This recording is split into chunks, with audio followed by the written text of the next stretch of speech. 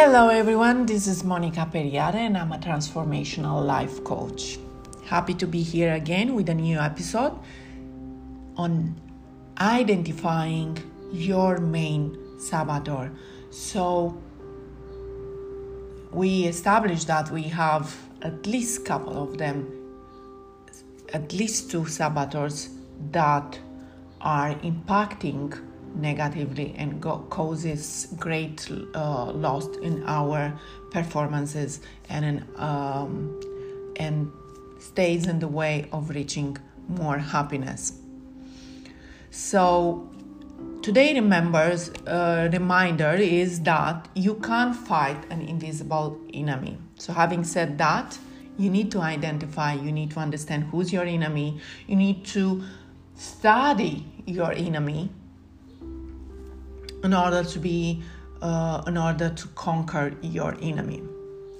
Now let's discuss a little bit where these saboteurs come from, and what we established that saboteurs are our negative inner voices. This quick reminder: the saboteur is your negative inner voice.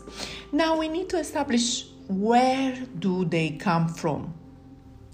And we need to understand that the saboteurs are universal phenomenon formed in our early childhood as a way to protect us from immediate real or imagined threats to our physical or emotional safety. So also, going to the safety, emotional safety, as children, we also need to survive emotionally, isn't it? So, our human brain is wired to pay close attention to our environment in our early years, as we are sponge, we are absorbing everything, and it's wired to adjust accordingly so we can deal with any emotional strains we might encounter and might go so far until our adulthood. Even if you didn't have a difficult childhood, life still presents many challenges that your saboteurs initially developed. Initially they are developing so you can handle this situation, these challenges. Maybe you had a loving parent, but there was too scared, but was the scare of your mother getting sick and not knowing if she could ever come back from the hospital. This is an emotional situation where a saboteur starts to get developed. So will create a hyper-vigilant, a hyper-rational victim. Of course, there was kids at school who were taller, smarter, faster, or funnier than you. That's another way to form a saboteur. Or there was time when you failed publicly, or get rejected, or felt betrayed as a child. There was time you felt terrified with the idea of death, starvation, war, or one of the countless other dangers in this really chaotic world. There was time you promised yourself, which you likely don't consciously remember, that you would protect yourself so bad things wouldn't happen to you as often as they did. Your saboteurs, which can be the pleaser, the controller, the victim, the avoider, the judge, and all the rest, were the buddies, the best friends who help you kept that promise. They are your best friends. They were your best friends. Important to understand, as time goes and we become adults, they turn from best friend, as it happens in life so often, they turn from the best friend to the worst enemies.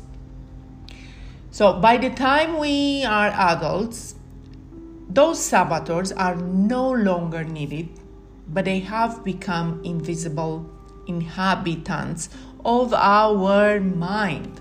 So our saboteurs are the lens through which we see, the lens through which we see and react to the world.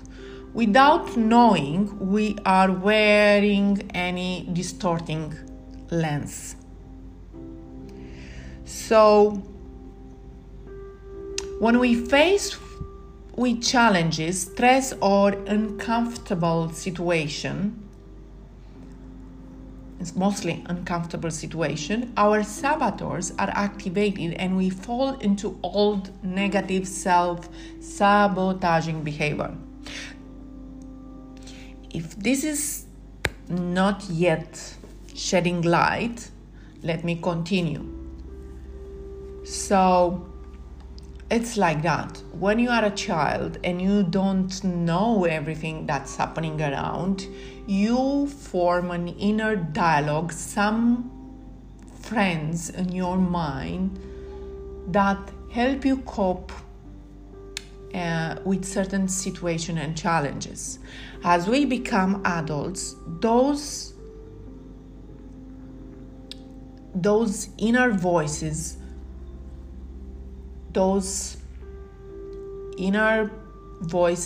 friends that helps us when we are a child to cope with certain situations and challenges, they become enemy because they hold us into certain old negative patterns. So I hope I succeed in explaining how those saboteurs are formed, how they started, and why they are so strong, because they are so familiar. So we often confuse that this saboteur, the voice of the saboteur, it's ourself and it's the way it should be. So it's important to identify, to establish, or to agree that we all have those saboteurs, and to start working on identifying which of the saboteurs are predominant in our life. So how you do this will follow in the next episode, but I will give some of a few example of inner voice that you can, if you relate, you can understand that you have one too many saboteurs that are conducting certain aspects of your life. So to continue, I'm trying to get the job done for all our sakes. Do you relate to that? You need to push people in order to succeed. Or if I don't control, I will be controlled and I can't live with that.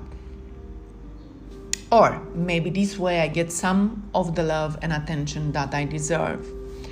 Or I might be uniquely disadvantaged or flawed.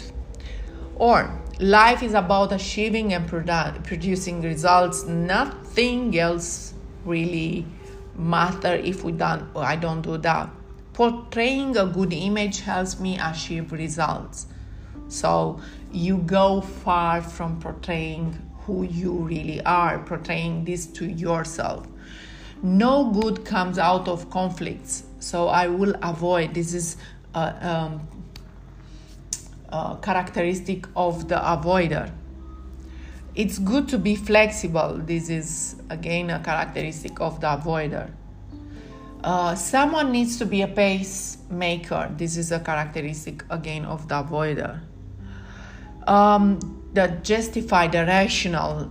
rational saboteur will say, I don't do this for myself. I help others selflessly and I don't expect anything in return. Wrong. The world will be a better place if everyone did the same as I.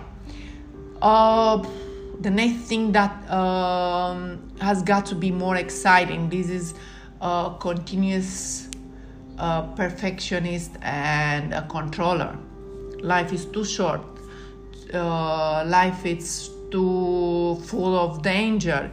If I don't look out for those, for my family, who will, and so on, and you go far from what you actually meant to do with your life.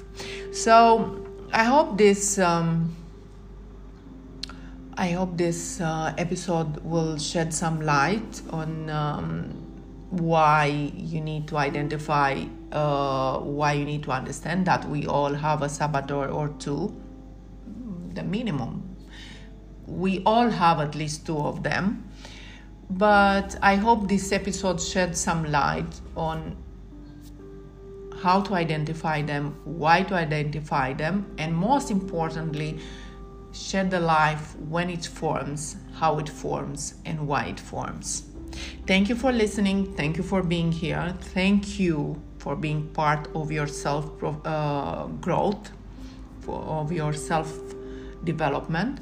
And thank you for giving me the opportunity to share some of my findings. Thank you.